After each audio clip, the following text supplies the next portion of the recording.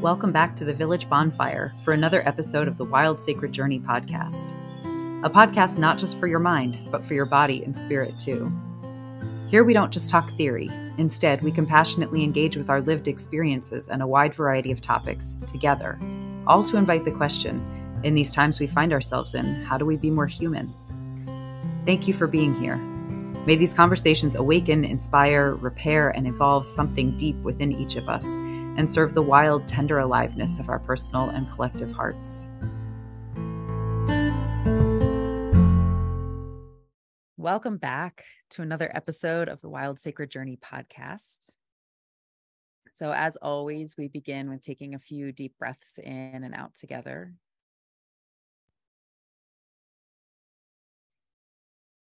Feeling the natural beginning of each breath, the natural emptying, the taking in, the letting go. And then also starting to find the pause, the taking in and feeling that brief pause of fullness at the top. Life bursting at the seams, and then the exhale and that brief space of emptiness at the bottom. The silence, a death, and then it begins again, in and out. And perhaps you also start to notice sounds around you. Maybe you notice them not just with your ears, but also like on your skin, like wind. Wind has a sound, it also has a feel.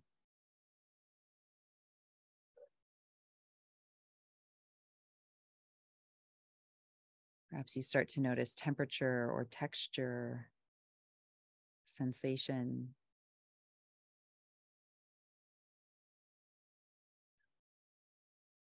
Smell.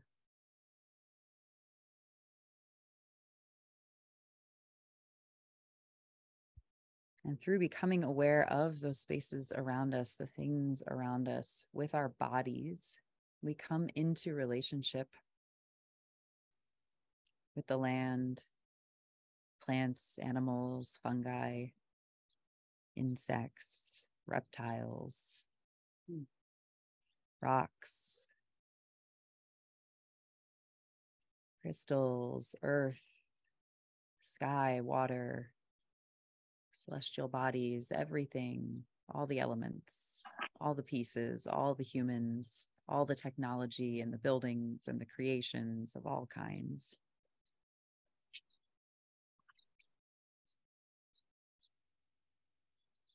And when we come into relationship, it's hard to not say thank you, thank you, thank you.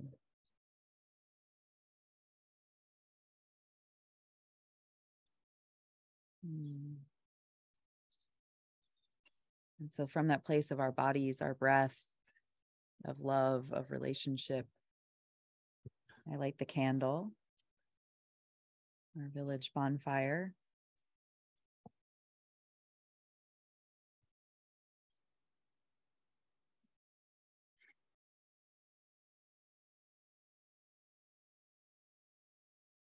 And welcome you all into this space. So today I have with me Evelyn. And so I met Evelyn down in Florida through some dear friends, and she has such an immediate presence of just warmth and enthusiasm and just a hugely rich and colorful history. And so I was like, well, I have to have her on the podcast. Plus she said right away, oh my gosh, you have a podcast. I want to be on it. Basically before we'd exchanged any other words. And so, so I'm super happy to have Evelyn. Evelyn has been caring for the dying for her whole life. As an EMT, she knew she wanted to continue that journey, went into nursing and hospice work. She is a board certified nurse coach and has been a death doula. And so she holds powerful space for humans and their families at that end of life transition. She's currently on a break to concentrate on her own healing, be with her own trauma and grief in sacred space, but she's excited to also eventually deepen her own practice as an end-of-life coach, working with people with life-limiting diagnoses to help them clarify and live their best lives with the time they have left. So I feel like the last few years have really shown us that grief is everywhere. We've been really like we've had this global pandemic, we've had just unprecedented numbers of dead and dying, and we've really seen how much we avoid that subject, how uncomfortable it makes us, and also how ever present it is. And also it seems to me like there's been a lot of highlighting in terms of like what it is to have good deaths and what it is to maybe have messier deaths, or sort of deaths that don't feel as clean and complete. And so, and then beyond even grief as being specific to death, you know, grief is also, I've been really aware of how grief is showing up in my life in these other places and other ways, that grief is actually a part of life as much as it is also a part of the transition to death. Grief is really present with us actually through all things. And so, you know, I really, I'm really excited to have Evelyn on, because I've really come to realize how much grief is at the heart of being human, and how much dying well has so much to do with how well we've actually lived too, and the legacy that we leave when we go. And yet these are both, grief is such a uncomfortable emotion and a very often avoided emotion in our society, and death is an often really avoided and uncomfortable topic in our society. So I'm thrilled to have Evelyn here to just dive into the things that are taboo. Yes. Yeah. So welcome. Thank you. Thank you so much for having me. I'm so grateful to be here. Yeah. So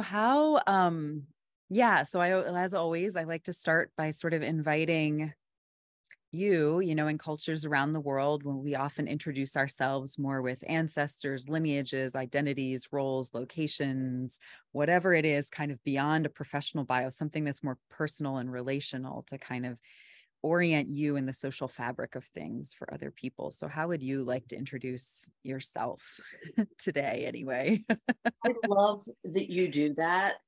I love everything about that, because I have tried so hard.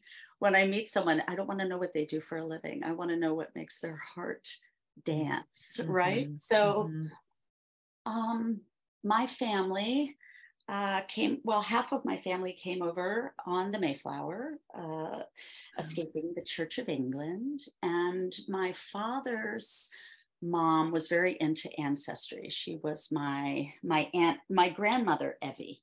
And so I was named after her, and also after my Aunt Evie. So her family came over, and we have come from Quaker lineage. I was raised by a very radical Quaker, peace activist, good white man who really taught me a lot about my unearned privilege and the importance of me using that to do good. And he grew up my father grew up in Swarthmore, Pennsylvania, in a very conservative, wealthy law. Everyone's a lawyer. There was a lot of pressure for him to also become a lawyer. In fact, the pressure was so great, he decided he would go and figure out how the hell he was going to do it. And he went to law school, and he got there. And a year or so in, I don't know exactly, he said, "Get me out of here." And he left, and he joined the American Friends Service Committee and threw himself into Quakerism. He became big in working, was called down to Selma. My mother and father met at the American Friends Service Committee, and were both very committed to being a part of dismantling institutional racism. And I just grew up with my dad always getting arrested, and I would always be with him at different peace protests. I think it's important to say that I grew up in Movement for a New Society, which is a well-known kind of, I always say I grew up in a hippie commune. It was an organization of mostly Quakers that were into practicing nonviolence, into committing good trouble, resisting racism and homophobia and all of the things that seem to be rearing their ugly heads again. But I was raised in a very different place. I grew up in a house called Chrysalis. All the houses had different names. And my best friend grew up in Trollheim. And there was the crossing and the rainbow. And so I would say that my life, from my family, them coming over and all of these, lawyers. And I also come from a line of, psychologists. And my mother was mentally ill, but she was also an empath and intuitive. And she's given me amazing gifts. And so I would say my life has been beautifully colorful. And it's a long answer. Yeah. So I didn't realize how much we'd had so I went to Earlham College, and so we have some Quaker. I didn't realize we also had a Quaker connection, the two of us. I'm very connected to the yearly meeting, the Quaker yearly meeting. I grew up there in Philadelphia. I grew up in the inner city. I was mostly in the 70s in West Philadelphia. My best friend Ingrid and I were probably the only white people in our, there was the crunchy white people that we lived with who were like, fight the power. And then, we were mostly in the inner city. So I was used to being the only white girl at school, and it's funny, but I'm actually more comfortable around BIPOC people. So it's interesting now that I've just surrendered. I've surrendered and I'm living in it's just a wild circumstance. So I'm practicing letting go again and again. Yeah. So how, from sort of that background, where and how did that calling that you've told me you sort of have felt pretty much your whole life to be with people at that end of life transition, in that death space, where and how did that start to kind of come through, and what did that feel like? I was born, that's my work here. My work here is to be with the dying and with people that have life-limiting diagnoses. And for as long as I can remember, I've been around either very sick people. I was a guardian of my paranoid schizophrenic stepfather.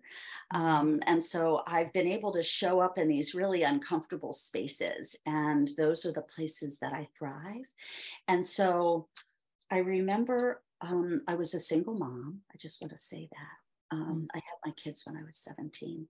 And I always knew how important education was. So I'm so grateful that no matter what my circumstances were in life, as long as I was taking a class, I felt like my life wasn't over, and at least I could get my education and that no one could take that from me. And I always knew that I was supposed to work with the dying. And it's just something that all I can say is I've had 3 friends whose mothers were dying that I was called to the bedside, like, Evelyn, we need you. And it was a normal thing for me to be present for that really sacred space. And I just remember knowing, there was just an inner knowing that I knew I wanted to help people, because for me, service is everything. And if I'm not serving, I'm not really living. A life for me of taking is not the life for me. So being with the dying is so sacred. And I remember going to nursing school. I said, oh my God, I have to be a hospice nurse. That's what I'm supposed to do.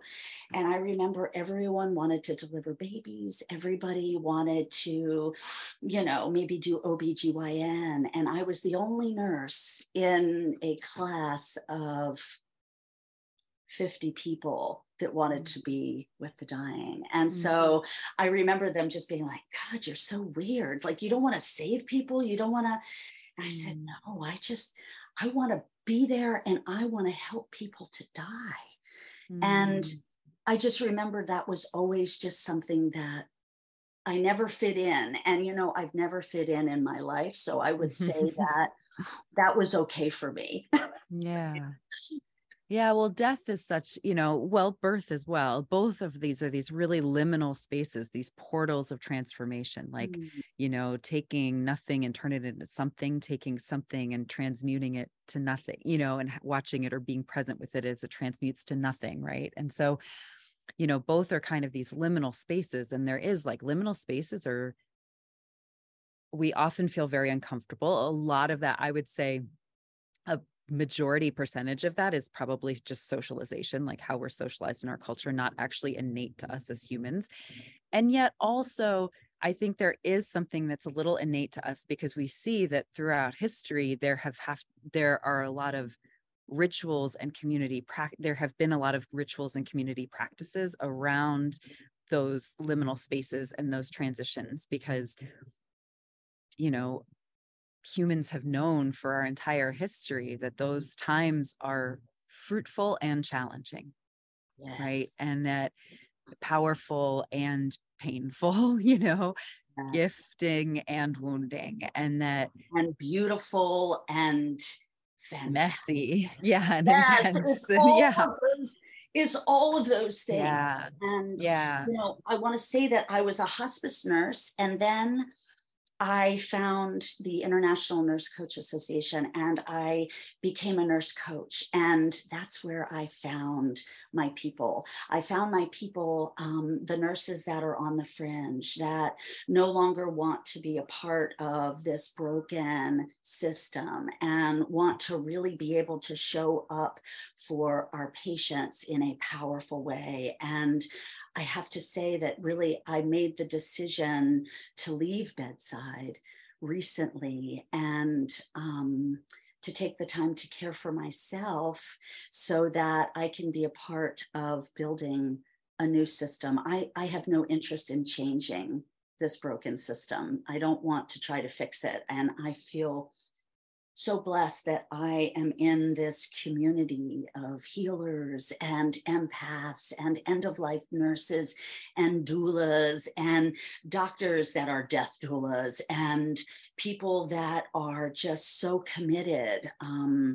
I have end-of-life sisters that are all over the country, and we talk weekly, we Zoom weekly, we convene, we talk about, these are people that are seers, that are amazing nurses. I have one who works with dying children and just loves everything about just showing up. And that's not really my space. But it's all just magic. And the fact that we can be here right now in this moment, you and I feel like we were supposed to meet. And when I met you, Kate, I felt such a connection. And yeah, and I asked before, I tried to get centered and I tried to pray and I asked the angels, I said, please take away my ego and just let me talk about the really important stuff. And so thank you. Thank you. So I'm aware thank you first off. And then I'm as aware as you're speaking that, it is interesting because it feels like, at one point, sort of maybe during the Enlightenment, maybe partly because of Greek philosophy, but we sort of got into this kind of reductionist, sort of deductionist kind of way of thinking about the world. And we've really, like, we in the West, we in white bodies, we of European descent, have gotten really good at kind of trying to compartmentalize things. And And so it seems like, maybe, and so when we hear doulas, whether it's birth doulas or death doulas, a big part of what that role I think is trying to reclaim, or what I see that role is trying to reclaim kind of from the outside looking in, is kind of this place of like, there's actually this holistic thing happening in these moments of transition. And what's happening is not purely physical or purely medical as Western medicine understands it. Mm. And so I'm curious because we probably have listeners from all over. And so for you and I, as sort of empaths, intuitives, people who have contacts and a very real relationship with sort of the subtle world, whether that includes however we conceive of that, and yet there may be people listening for whom that's like a more challenging concept, or not so much a like lived experience that they're familiar with or is or recognize as clearly. And so, I'm curious if you can speak to, like, especially because since you've kind of come from like the EMT and sort of the nursing background, and then you've also kind of got the coaching, and then you've got the death dueling, and then you've sort of got your own, intuitive and sort of seer kind of gifts, your own connection with the other side, and with beyond the veil, if you I love want to that. call it that. But yeah, what is sort of, so yeah, how is that for you to be in kind of this really holistic space where spirituality and a concept of something bigger than us and just this moment, like how does that sort of factor in? Because that I suspect many people either are religious, but their sense of religion is still very like sort of theoretical and not maybe as embodied, because a lot of religion is not very embodied. Or they may not feel themselves very religious or even very spiritual. And so I guess what is kind of,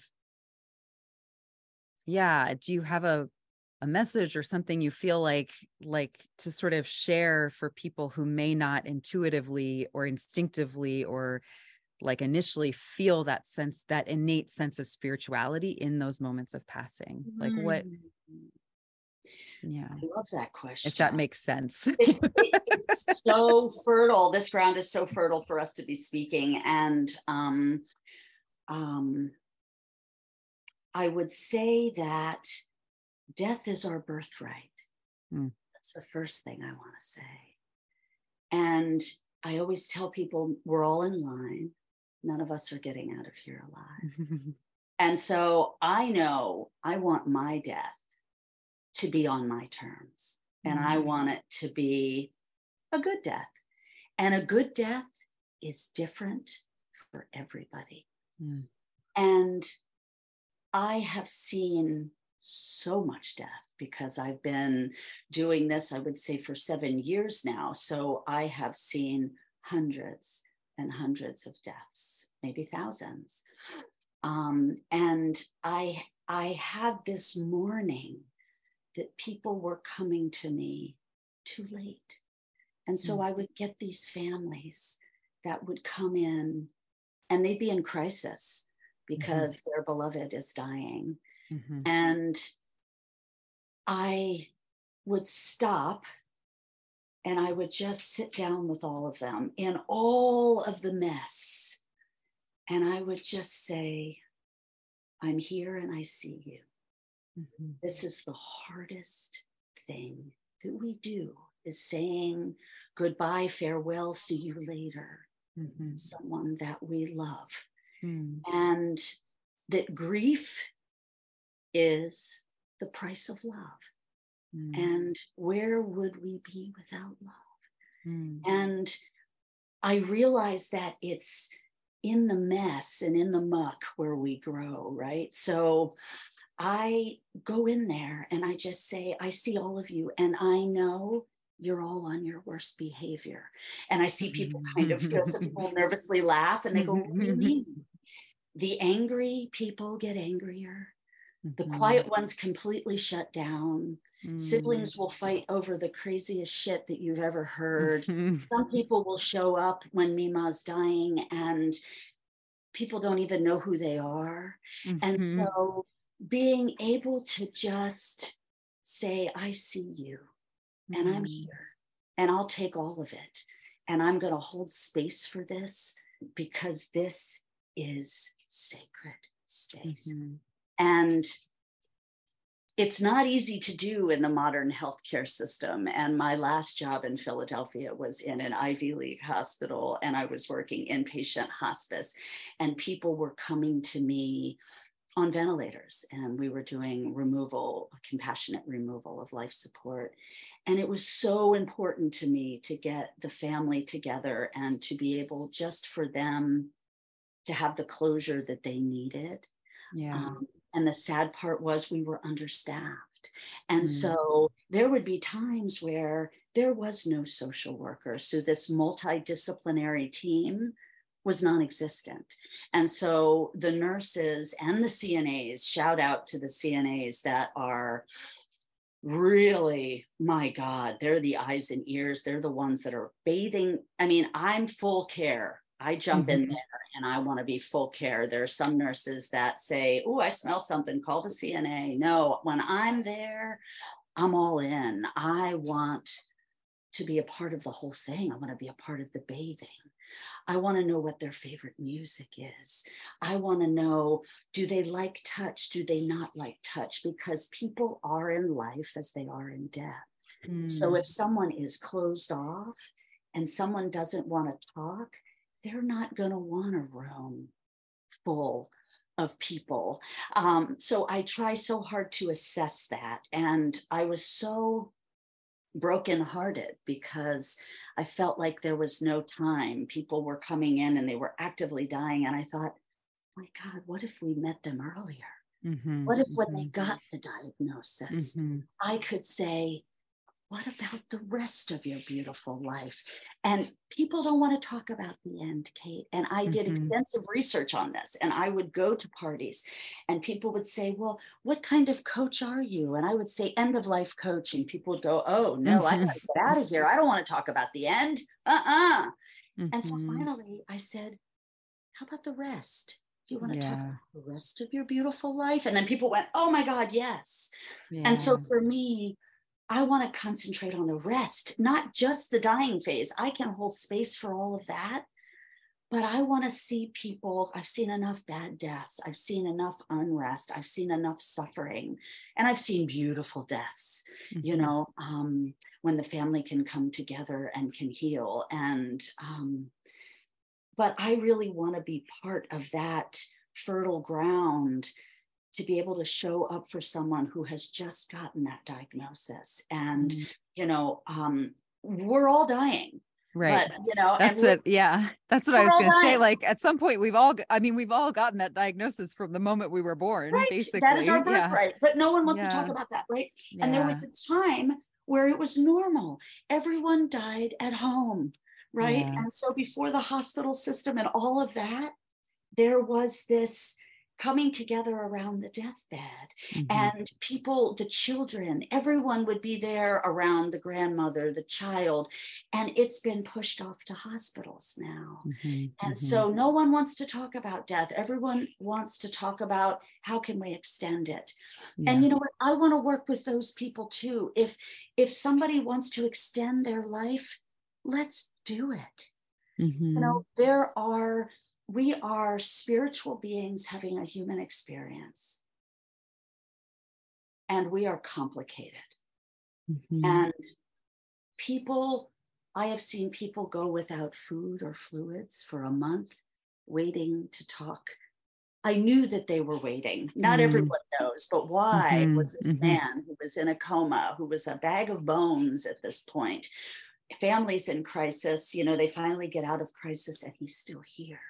And I kept asking the daughter, why is he still here? Who's he waiting for? And I remember every day I would say that, and every day she would say nobody. But I knew that was just not something she was ready to talk about. And I remember finally I said to her, honey, Dad's waiting for someone. Who's he waiting on? And she cried and she said, his firstborn son. I said, where is he? He won't talk to you. Don't bother. It's terrible. None of us have talked since my mother died 5 years ago. And I said, can I call him? And she said, oh God, he's going to curse you out. I said, honey, I'm tough. Yeah. I said, can I call him? Mm-hmm. I got him on the phone and I said, we talked about it. And she said, okay, you can call him. So I got him on the phone and I said, this is your father's hospice nurse. He's dying. And he started to sob. And I said, he's been waiting for you. And he said, this is this, African-American guy, wonderful, this beautiful African-American family. And he said, I don't know what to say. He's going to be so mad at me. And I said, say how you feel. And he said, but what do I say? He's dying. And I said, do you want me to make a suggestion? Because I don't ever want to tell people, say what you feel. And I said, tell him I love you. Thank you. I forgive you. Please forgive me. And so this family's gathered around the bedside and they're all holding hands and he's on speaker and I put the phone closer to the patient, but it's on speaker, but hearing is the last to go.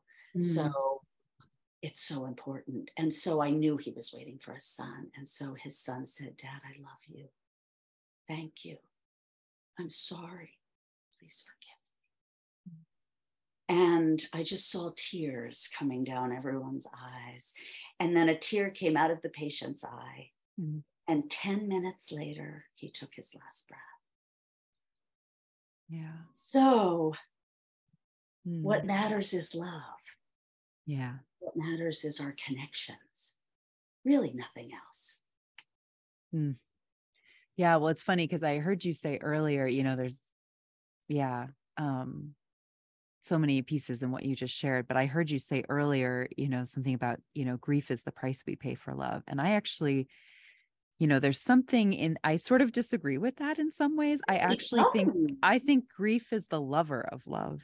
Yes, maybe that's beautiful. Because I think I've come to realize for me, like I was working with some grief that wasn't necessarily around death per se, but it was around just sort of ideas of who I thought I was, that had lost relationships and dynamics with people in my life that, there's these other things that we grieve, these other small deaths, symbolic deaths that we go throughout our lives before we ever even get to sort of our final breath moment and the actual point of death. But, and I was sitting with grief and I realized that what it was in that moment was I was standing on the edge of my known life to that point and the unknown life ahead of me. Yes.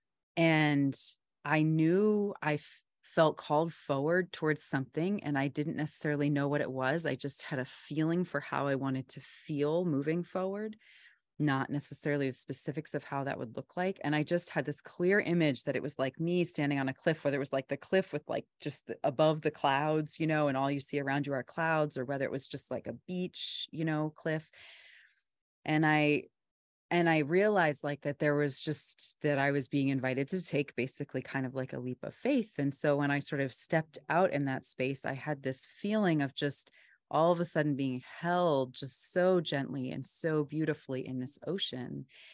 And the ocean was grief and it was love. And it was both of those things at the same time. And that was what was going to carry me forward. Actually, that grief was actually the water that moves me forward in my life. Yes. And I think sometimes we think that sort of that like grief and love that like, or you hear the phrase like, oh, grief is just love with nowhere to go anymore. And I think sometimes like there's maybe an element of that sort of, again, in the idea that like we loved a certain thing that is now no longer in physical form. And so it doesn't have like the love doesn't, it's been liberated. But I think often we hear that and it's almost like it feeds into this idea almost that death is the punishment at the end of life, which I think birthright. Right. And that's what I loved about what you were saying. Death is the birthright. And I'd sort of started with this question of like sort of the spirituality and maybe for people who don't feel themselves as spiritual. And what I loved about your answer was that you really brought us into like the sacredness of just our bodies, that we don't have to conceive of a spirituality that is like outside of us or has deities or angels or whatever. We just have to believe in the preciousness and the sacredness of our own bodies and of our relationships in this life and of what it is to be here and now. And everyone's feelings are not the same. I've worked with so many beliefs. I was raised Quaker, and now I would say that I am Quaker leaning with a little bit of Buddhism. I'm extremely spiritual. I meditate every day. I talk to angels. I do angel cards and angel readings. I'm so connected to spirit world. So, but then there are people that come to me that are Muslim, that are Buddhist, that are Jewish, that are atheist, that are Catholic. I will read those prayers. I will honor your beliefs. What I believe doesn't matter. When I'm in that space, I'm in their space. And I want to know what makes them whole. Yeah. And I want to advocate for my patients in a really powerful way. And that's something I can't do in this modern system.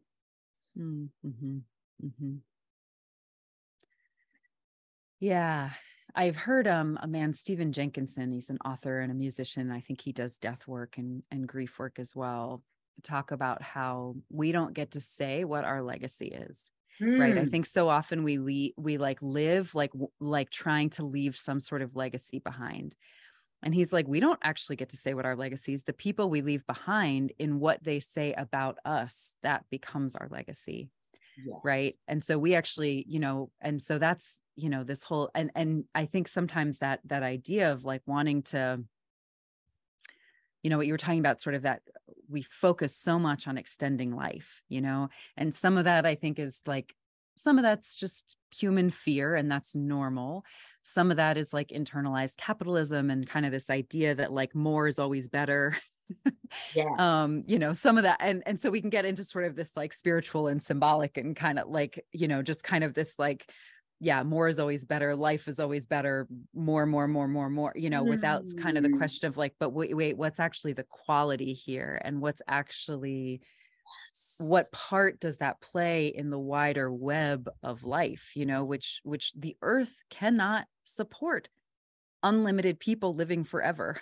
No. And like if people decide they want to live forever, then we're going to have to stop having children. And we do exist in human bodies that have finite energy and finite timelines, and we live in an earth that has finite resources, and like nature that doesn't need humans, right? So, well, I mean, it does need humans, but it doesn't need unlimited humans. Right, it doesn't unlimited need humans. Yes. Right. If we were to look at, if we were looking at from an ecological perspective, if you saw any other animal completely take over its ecosystem and dominate at the expense of all the others, you'd look at that and say, that's really unsustainable. Yes. And something's going to come through and start to shift that. And it's going to have to. And so, I think, so anyway, and yes, but,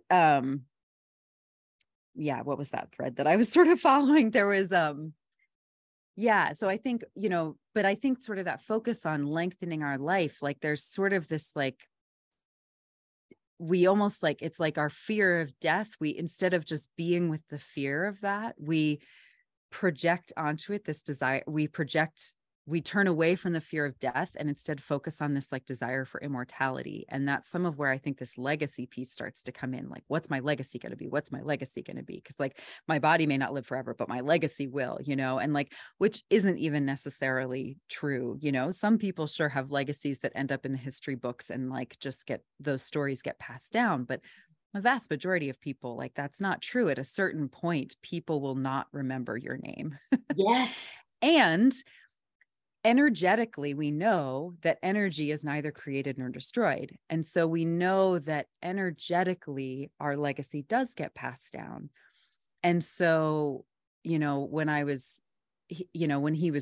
Stephen Jenkinson was speaking about this, about sort of the, that we don't get to determine our legacy, he was also then sort of saying the only thing we get to determine is how we die, because that how we lived, love, like you were Yes. saying, and then how we died, Yes. because the type of death we have, and whether it's good and healing for everybody, hard but healing, or whether it's like, and I don't mean unclean in a purity way, but like the difference between clean pain and dirty pain, right? And so there's like there's the clean pain that like cleanses the wound, like the disinfectant in the wound. And then there's the dirty pain, which is like where we didn't clean the dirt out, and then it gets infected and it festers and it just gets worse and worse and worse, right? Yes. And Yes. so if we have like clean death, it's like, yes, it hurts, but in the end, everybody is actually made more whole and more real through it. And then if we have like dirty death, it's like, people who deny they're dying up until the very end. Oh, And then like any wound, there's no resolution. There's none of that. I love you. I'm sorry. thank Forgive you. I me. forgive Thank you. Yeah. you. Right. Yeah. I forgive you. There's none of that opportunity to just have that closure and that Death denying culture. peace. Right. And so, without that, then that's then the festering wound is the legacy that gets left, and so that was his point, is like the only legacy we have any control over really is actually how we die, and we know, you and I, from being more empathic and sensitive, and feeling energies, like you feel how that ripples through, that becomes a generational legacy. It does. It does. And grief, if it's not dealt with, it's disease, and it causes disease. And if we can hold that sacred container for our patients as nurses and nurse coaches, and practitioners of any kind, then there's more healing. And, I've heard people say, but is there hope? And I always want to say, there's always hope. There's hope for a more comfortable death. There's hope for healing relationships at the end of life. Yeah. There's hope for release. There's hope, hope changes, but it never goes away. And I love how you said that grief, because I've always said it's the price of love, but it is love. And, my father died 2 years ago, and I left home at the age of 13, and I had never gone back to live there. And when he was several years, and I have a chosen family, I've created family because my step family was his family, and I needed to create a family of my own as a queer person, as someone on the fringes, I guess, of society. I needed to kind of build my own family. And so I have done that through friends and through friends of family. And I don't know how I got into that. How did I get to that? Just to the fact that those relationships. So my father, I went through a divorce, a very, very, very painful divorce. My ex-wife left. It was something where I felt we were going to be together forever. And so I felt the grief and the death of my marriage, which brought me to my knees. And I came back here to Florida, to my chosen family's 4-acre sustainable farm here, where they grow all their own food and they're off the grid. And I worked on healing. And then I found out that my father was very sick, and we had a lot. He came and asked for my forgiveness several years ago, maybe 4 years ago. And it was interesting because I'm still working on that forgiveness, but I did tell him, I understand. And I love you. And my father was an amazing civil rights activist, amazing resistor. People speak so highly of my dad in circles. They say, oh my God, he's like, he's like up on this pedestal with the Quakers. He was, and he failed me epically as a father. I left home at the age of 13 and I cared for myself. And I had children, twin boys at the age of 17. And my life was very challenging. And so I wanted badly to forgive him. And so we had he came to the farm. Mike is my chosen dad. And my father was his mentor in Selma and during the hell raising days. And so Mike held me as a baby and he said, Imagine was playing and I was holding you and I didn't want to let you go. And I found him again. So interesting. My dad always said, you'll find family when you come to Florida. You'll find family. What are you talking about, man? What are you talking about, crazy old man? I came here in 2015 and I found family right before my marriage fell apart. And so going back into Philadelphia, going back into the home where I was sexually abused, going back to that wounded time in my life, that 13-year-old, that 3-year-old, that 4-year-old, from the age of 3 to 8, I was molested by someone in our sacred community. And I guess I got to that topic because that's really important, is that I am a sex abuse survivor and thriver, not just I'm learning to embrace all that is. And in the muck, in the dirt, as I'm sitting here with this heating pad on because I was recently in a car accident and I'm in this huge time of transition and I feel like I'm ranting and I'm making absolutely no sense. Well, did I answer your question? I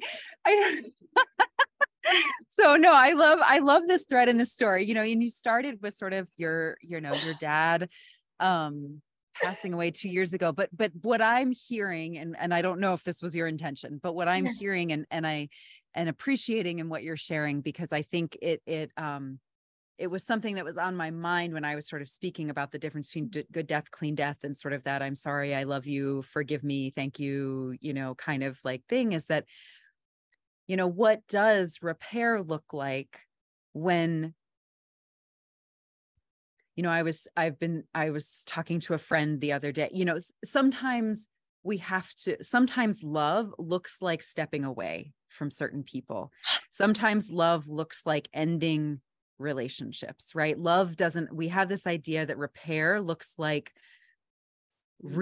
coming back together again after a rupture.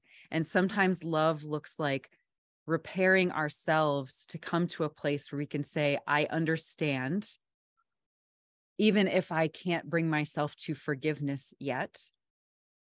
Understanding is the most forgiving I can get, because that is the repair, right? I have to repair internally. I have to repair for myself and trust that will repair the rupture between us without needing that rupture to look like us coming back together again, right? And so I love that you kind of took us there a little bit with your story. Again, whether or not that was your intention, I'm not sure, but because we were talking about sort of this like good death, clean death, messy death, pain death, right? And like, and I was aware as I was sort of saying that, I'm like, at what point here though, do we bring in that, like,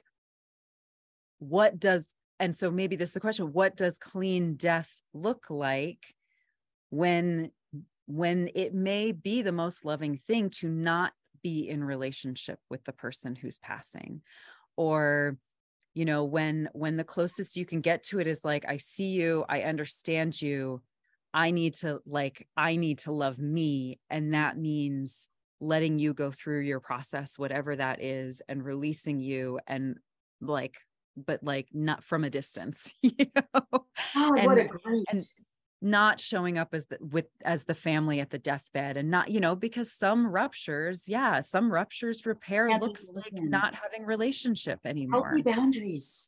Yeah. Yes. Oh, thank you for even bringing that up. So yes, I went back. Here I was going back to a home I had run away from. And I was showing up. I was moving up to the third floor where I was raped and molested as a child. So that middle room that I had never made any kind of amends with, I had to go in there and Mm.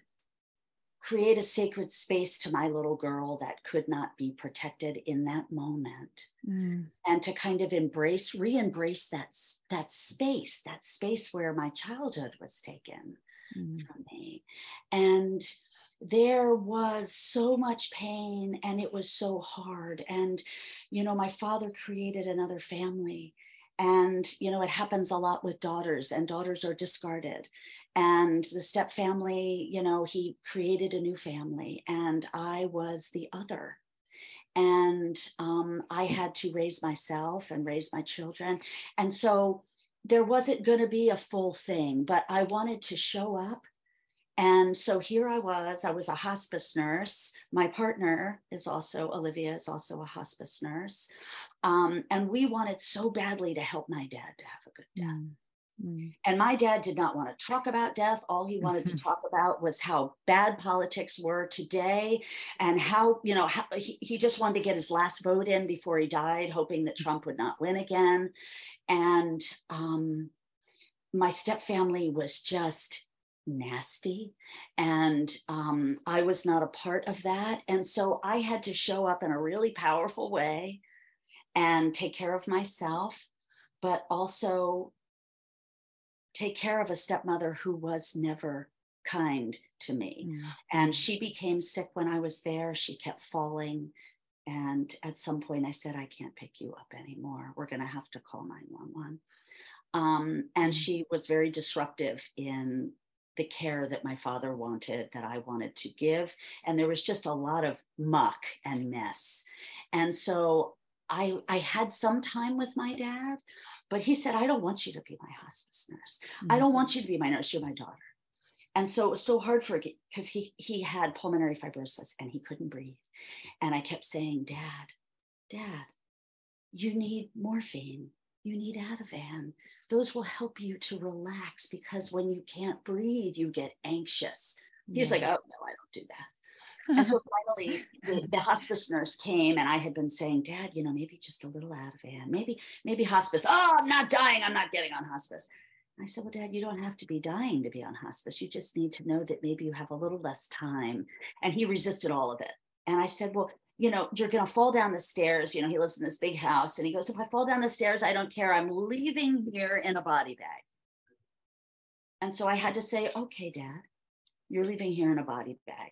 And what are your priorities? And so you talked about legacy. He wanted to be remembered. And so I felt it was important for certain things of him to be remembered, all of his hell-raising days, the draft board burglary and all these other things that were really big deals. And so I started interviewing him.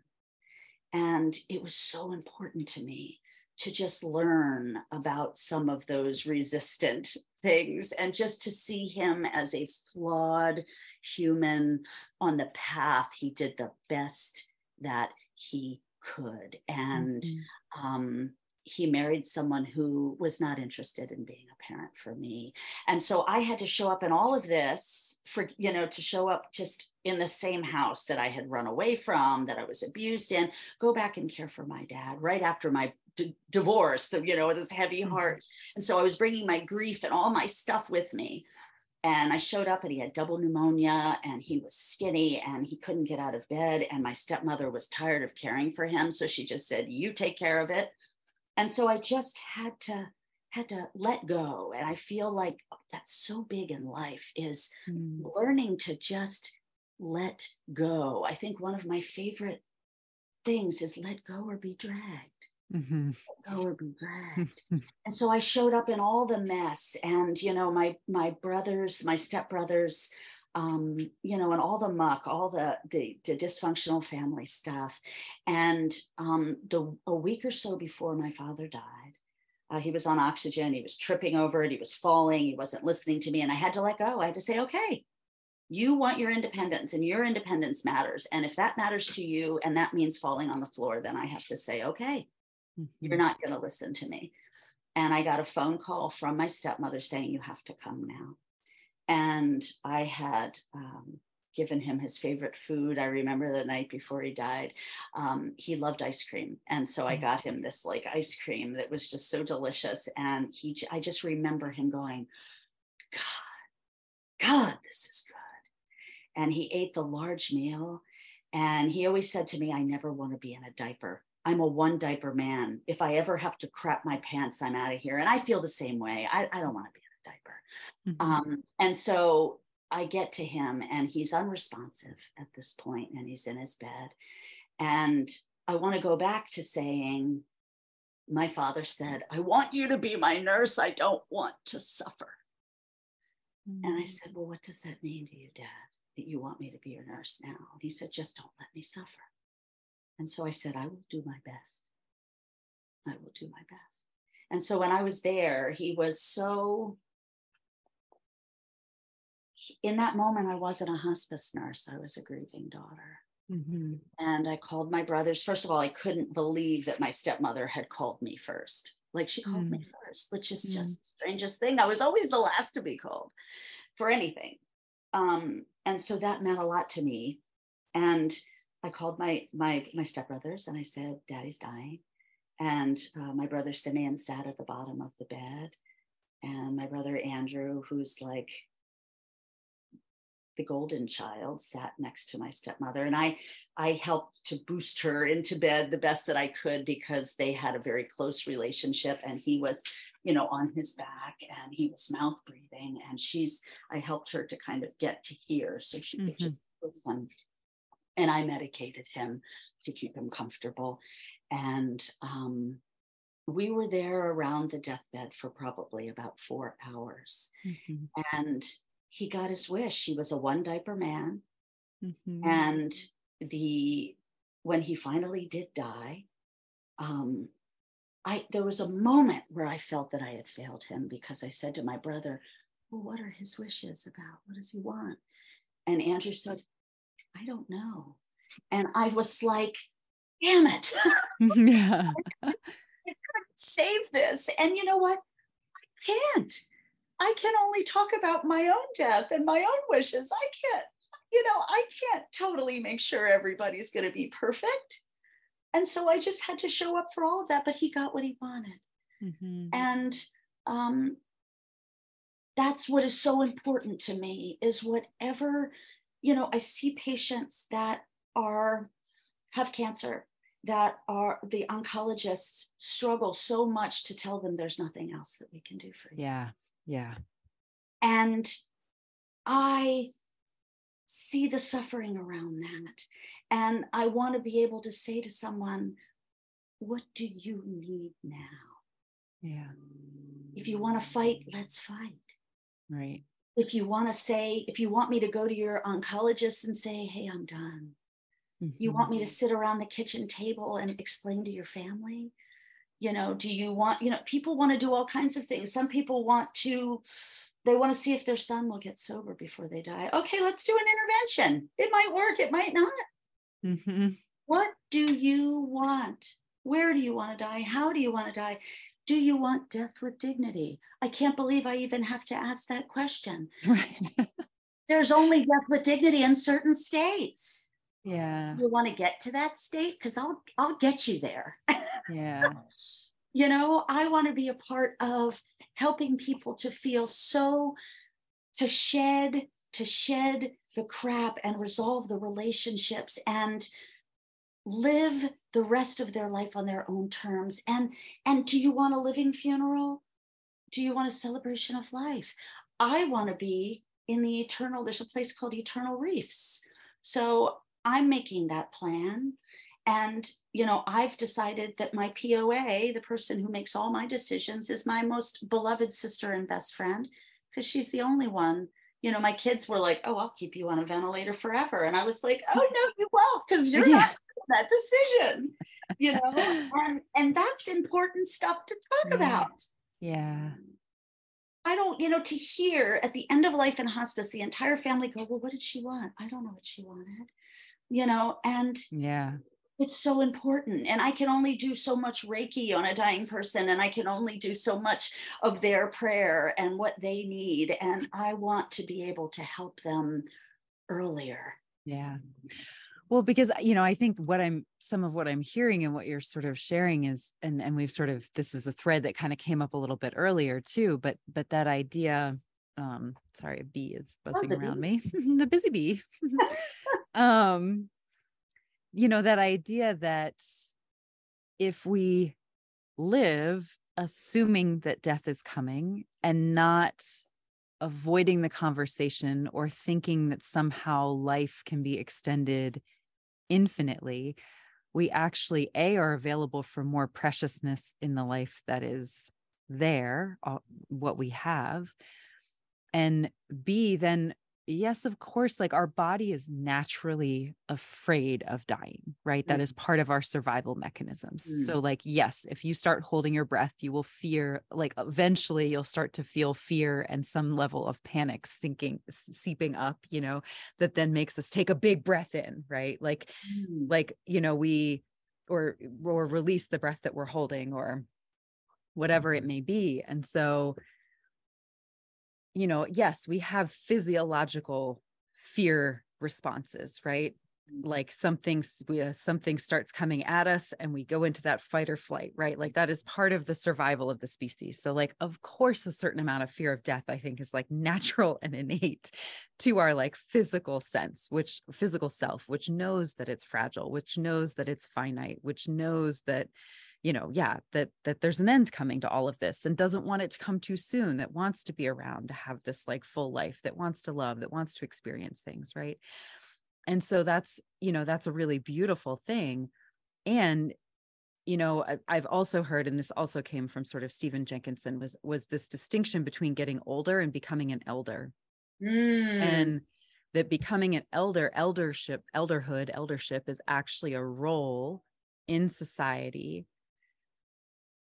that, again, we don't get to say we're an elder so much, right? Like people decide we're an elder because there's a quality to us as we age that people are drawn to as a source of wisdom, as a source of humility, as a source of love and compassion, right? And for me, what it feels like is people who become elders are the ones who let life, like that Velveteen Rabbit quote, like that idea that like, we become we become ragged, we become worn down, we become well loved through life, and like at the end, it may not look pretty, but to the ones who know, like it's actually the most beautiful thing because it shows that you've really like been through life, right? And so for me, it's like, yeah, it feels like elderhood is this becoming where we let life rub us more raw and real rather than letting the friction of life build calluses up around us. Right. I just sort of feel like there's sort of these two main ways of responding to life. And one is to let it make us thicker and harder and more resistant and sort of more isolated in some ways. And the other is to like, let it just wear us down. And like, really for me, that's part of what grief is. And so like some of that too is whether or not we allow grief into our lives, because grief will wear us down, wash us clean. We become like that beach glass, tumbled, right? Smooth and so that to me too is some of it is like, if we live life in the direction of elderhood rather than just becoming older, then when you arrive at the moment of death, yes, there may be discomfort. Yes, there may be fear. Yes, there may be whatever is there, but there's also a sense of completion and readiness. And so that's where like how soon do we start, if we don't yeah, if you're already actively dying, realizing that you want to become an elder, not just older, is like maybe a little too late. You know? Like realizing you want to repair when you're already in a coma or already sort of mentally checked out, or, are just not, just not as, and that's not to say it can't still happen. I believe it can. But it can become harder in those moments. And so, yeah, like what you're sharing, that like starting earlier, how do we get on these paths of, of like, what am I living for here? I'm living to become an elder, and that means like being fully present in the life that I have while I have it, so that then when the time comes for me to transition to the other side, I don't have regrets. And it's as smooth a transition as could possibly be, because I haven't run from it my whole life. That whole like what we resist persists thing, or we know in other types of trauma work and healing work, that, yeah, your shadow, is the thing that you don't want to look at, that you push down and avoid. And then it finds its sneaky ways out. It still comes out anyway. It doesn't go anywhere. It's still there. It's just, if we're unconscious of it, or we're trying to force it into our unconscious, then we're actually not skillfully working with it. And it's, it actually makes us more a victim to it, rather than in a more empowered, co-creative place with it, more whole, more empowered, more co-creative. And so it feels like death is like that. Like death is the shadow, right? It's like all of our shadow. Yeah, I remember my dad saying he had fallen, and he said, I feel like the Grim Reaper came for me. And I agree with that.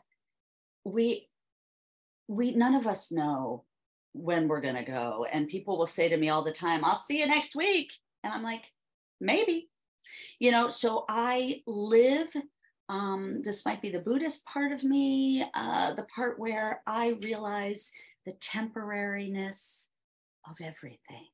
If I wash my car, I say, hey, thank you for taking me where you've taken me. And thank you. I know you're not mine. I know you will crash. You will be stolen. Something will happen.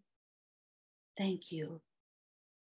And every day now, as I live in this trailer park in Trump land, and I'm trying to I'm recuperating from an auto accident. And my partner's in great transition, just left a long-term job, rented out a long-term house, had someone hit us, totaled car. She's from the South, so she's used to racists. And I'm not. So I just, every day I have to practice letting that go, and feeling that need to protect her. But then her spirituality is so wonderful that, every day we meditate, and we invite spirit and angels and sacred ones and ancestors and everyone into our life. And I don't have the same fear, I guess, that lots of people have around death. In fact, I've never thought that I would live to be an elder. So I didn't either. Yeah. So the fact that I'm going to be 52 years old, and that I have 34-year-old twin boys, and I'm here, so every day I'm grateful. And I'm practicing letting go. I'm not working right now. She's starting to work. There's great transition. And I just know that the only thing I have control over is my own behavior. And if I'm not meditating and I'm not caring for myself, I am all the way live. So I have to like really care for myself. And so I'm trying so hard to have this be a tender time for me, amidst all of this chaos, and to care for myself, because as nurses and caregivers, we don't do that enough. And I always remind my friends and everyone that we can't serve from an empty vessel. And, there's a hole in my bucket right now. And you had said about saying goodbye. I recently said goodbye to my stepfamily, and I didn't say goodbye. I just decided that I I didn't want to go to those loveless places anymore. And so I can send love, and I practice forgiveness every day because I don't want to carry around that rock. Yeah, we forgive for ourselves, not for others. Right, right. Mhm. So Mhm. I continuously am dropping that rock.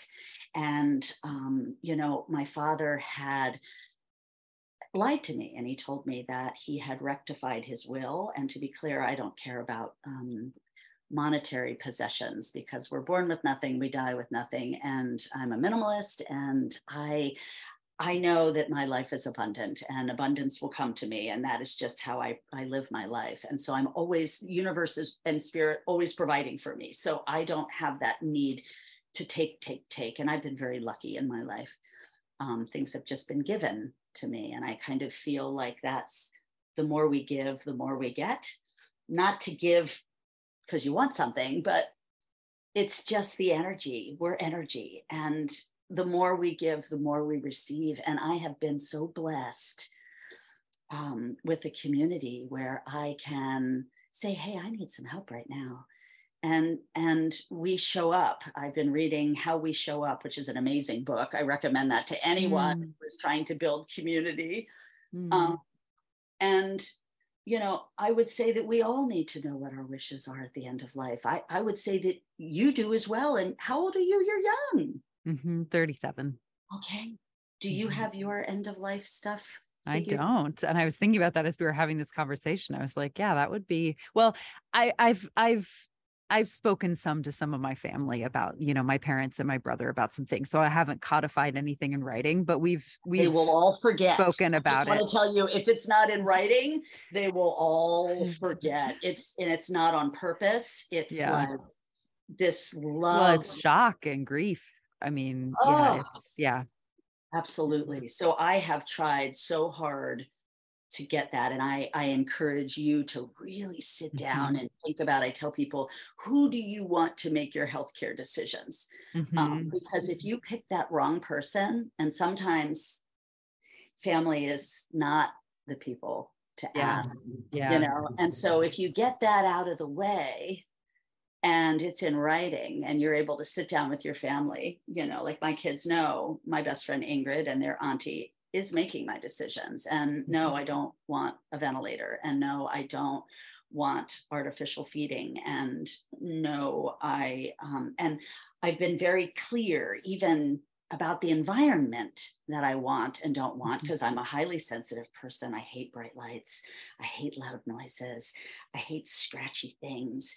And so I literally went so far as to just write out everything that I wanted. I want incense burning. I want candles. I want music. Music is everything to me. I want music. I want people telling stories of how I made their lives better. I'm okay with emotional pain, but physical pain, I feel it on like a visceral level. So this back pain for me, is more painful than dealing with, my child rape and molestation and running away and having children homeless and all of the things that I had to do to care for them and all the traumas that I have overcome and that I'm dealing with. Being human is messy. And just because I'm a medical provider and a healer doesn't mean that I don't have a whole bunch of stuff that I still need to address. And I have had this calling from plant medicine recently, and it's just been, the medicine has been calling me. And so I am so excited to just be on this fertile journey with people like you. I'm so grateful to have you in my life. And people like Kristen, our friend who tragically lost her husband suddenly, and being able to walk on that grief journey with her, and being able with grief, I said to her the other day, it's messy. There's no time limit. And Mm-hmm. people are going to say really stupid shit like, your husband Yeah. died a year ago. Aren't you over it? Yeah. And I said to her, Yeah. when people say that, it's okay to say that's not helpful. Yeah. And maybe to have that be a teaching moment. Yeah. Yeah. And not that it's on you to teach people, right, when you're in grief. But Yeah, yeah. but if you want to say that's If not you want, helpful, yeah. or if you want to leave the room, and let me tell you my grief, I can tell you a funny story. I found out that my father had left me 10% in the will and had left my one brother 40, the other 50. And I got it via text message in the middle of the night. And a rage, just an absolute rage came over me. And it was 3 o'clock in the morning. And I thought, of course, he only gave me 10%. That's about what he gave me in life. And then I happened to see this ball jar that is now my water vessel, but it used to hold his ashes. And I grabbed it and I went outside and I screamed and I cried and I prayed and I got on my knees and I banished him from my life, from my thought processes, all of the things that harmed me. And it was ugly and I was angry. And do you know what I did with the ashes when I was done with all of that? I poured them in the street and I ran them over many times. And I felt relief. I'm going to run over your bones every day for the rest of the time that I'm here. And I'm not proud of that, but that was what I needed for my healing. And, Mike and Claire, my dearest people, some of my dearest people, they went outside and they said, there's a bunch of white stuff in the driveway. Is everything okay? And I was like, yeah, that's my dad. It was just his ashes. And they were like, and I said, everything's okay now. And, they were kind of like, whoa. And and I actually did a video of it that I never even shared, but I said, sometimes grief is anger. Sometimes it's ugly. Sometimes you want to take ashes and throw them in the street and run them over. Sometimes you don't ever want to speak the name of that person again. I loved my father, and my father loved me in the only way he knew how, and he did not protect me, and he could not show up for me, and he was an amazing father to my brothers. He protected them. He did everything for them that he could not do for me. And honestly, if I were to have had children later on in life, my kids would probably say the same thing about me. Damn, she's being a better mom. So as we learn and as we grow, we get better.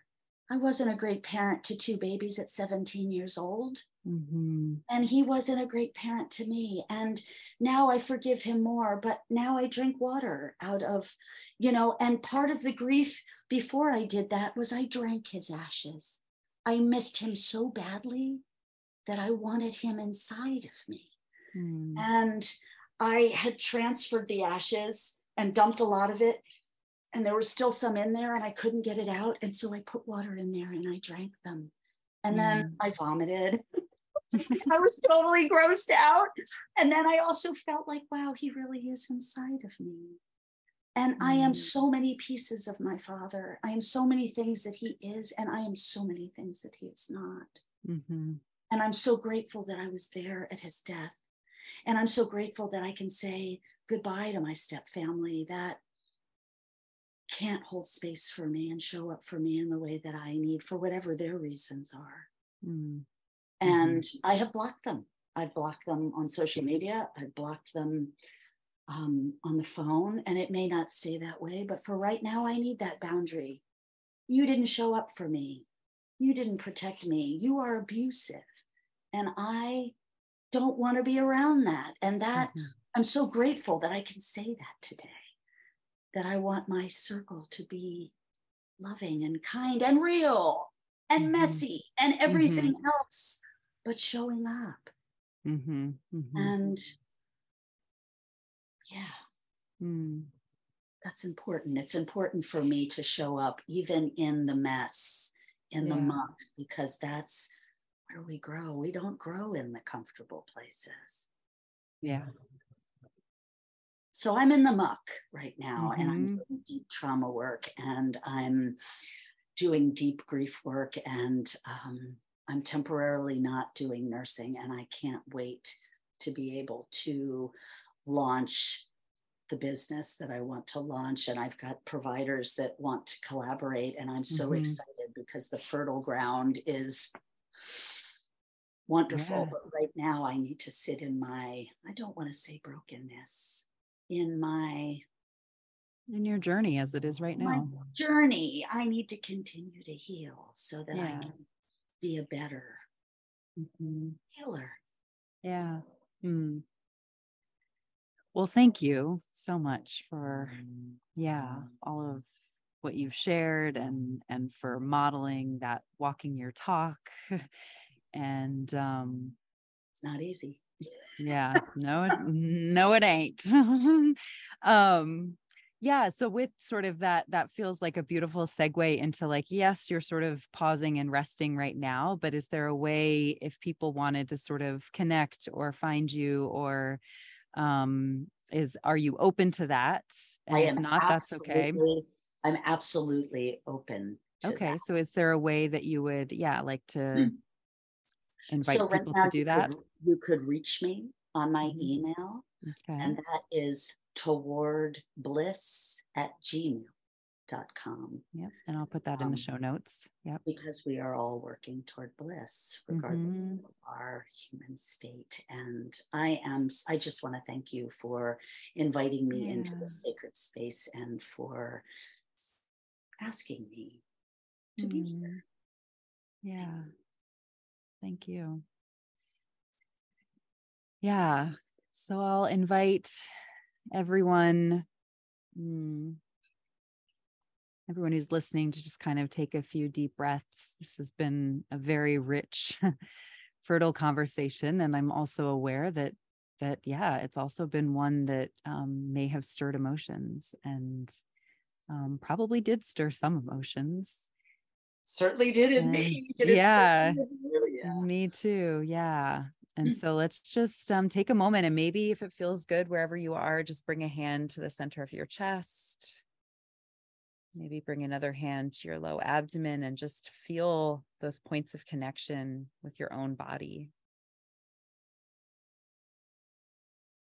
With some of these centers of emotion, if the emotion feels really big and connecting in deeper with your body feels like it amplifies the emotion, you might want to bring one of your hands actually to a surface next to your body or outside of your body somehow, so that you're also aware that, yes, there's what you're feeling, and there's also still the world around you, right? There's still a bigger container than just what you're feeling.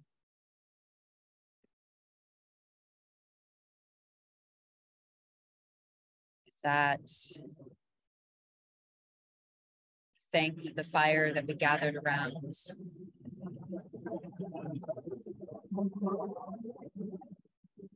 We thank all of those. We just thank all of the kin who are here. All of the kin. And just invite this conversation to gently settle and integrate in its time and in its way, for the evolution of all of us. So thank you. Again, you can always share these episodes with friends. You can rate them. You can subscribe, all the stuff that just helps the podcast continue to grow and helps new people to find these conversations. And, that's the point. I want these conversations to, I want to have the conversations that, maybe in certain circles we're having, but we're not having in the wider world. And I want to, I want to start, this is how we change culture, and how we change institutions, how we change the world we live in, is we change our inner state, and our inner culture and our outer culture. And that's what I'm aiming to do with these conversations. So you can help that happen by spreading the word, spreading the conversation. And and until then, we'll see you next time. Thank you, Kate. Thank you, Evelyn.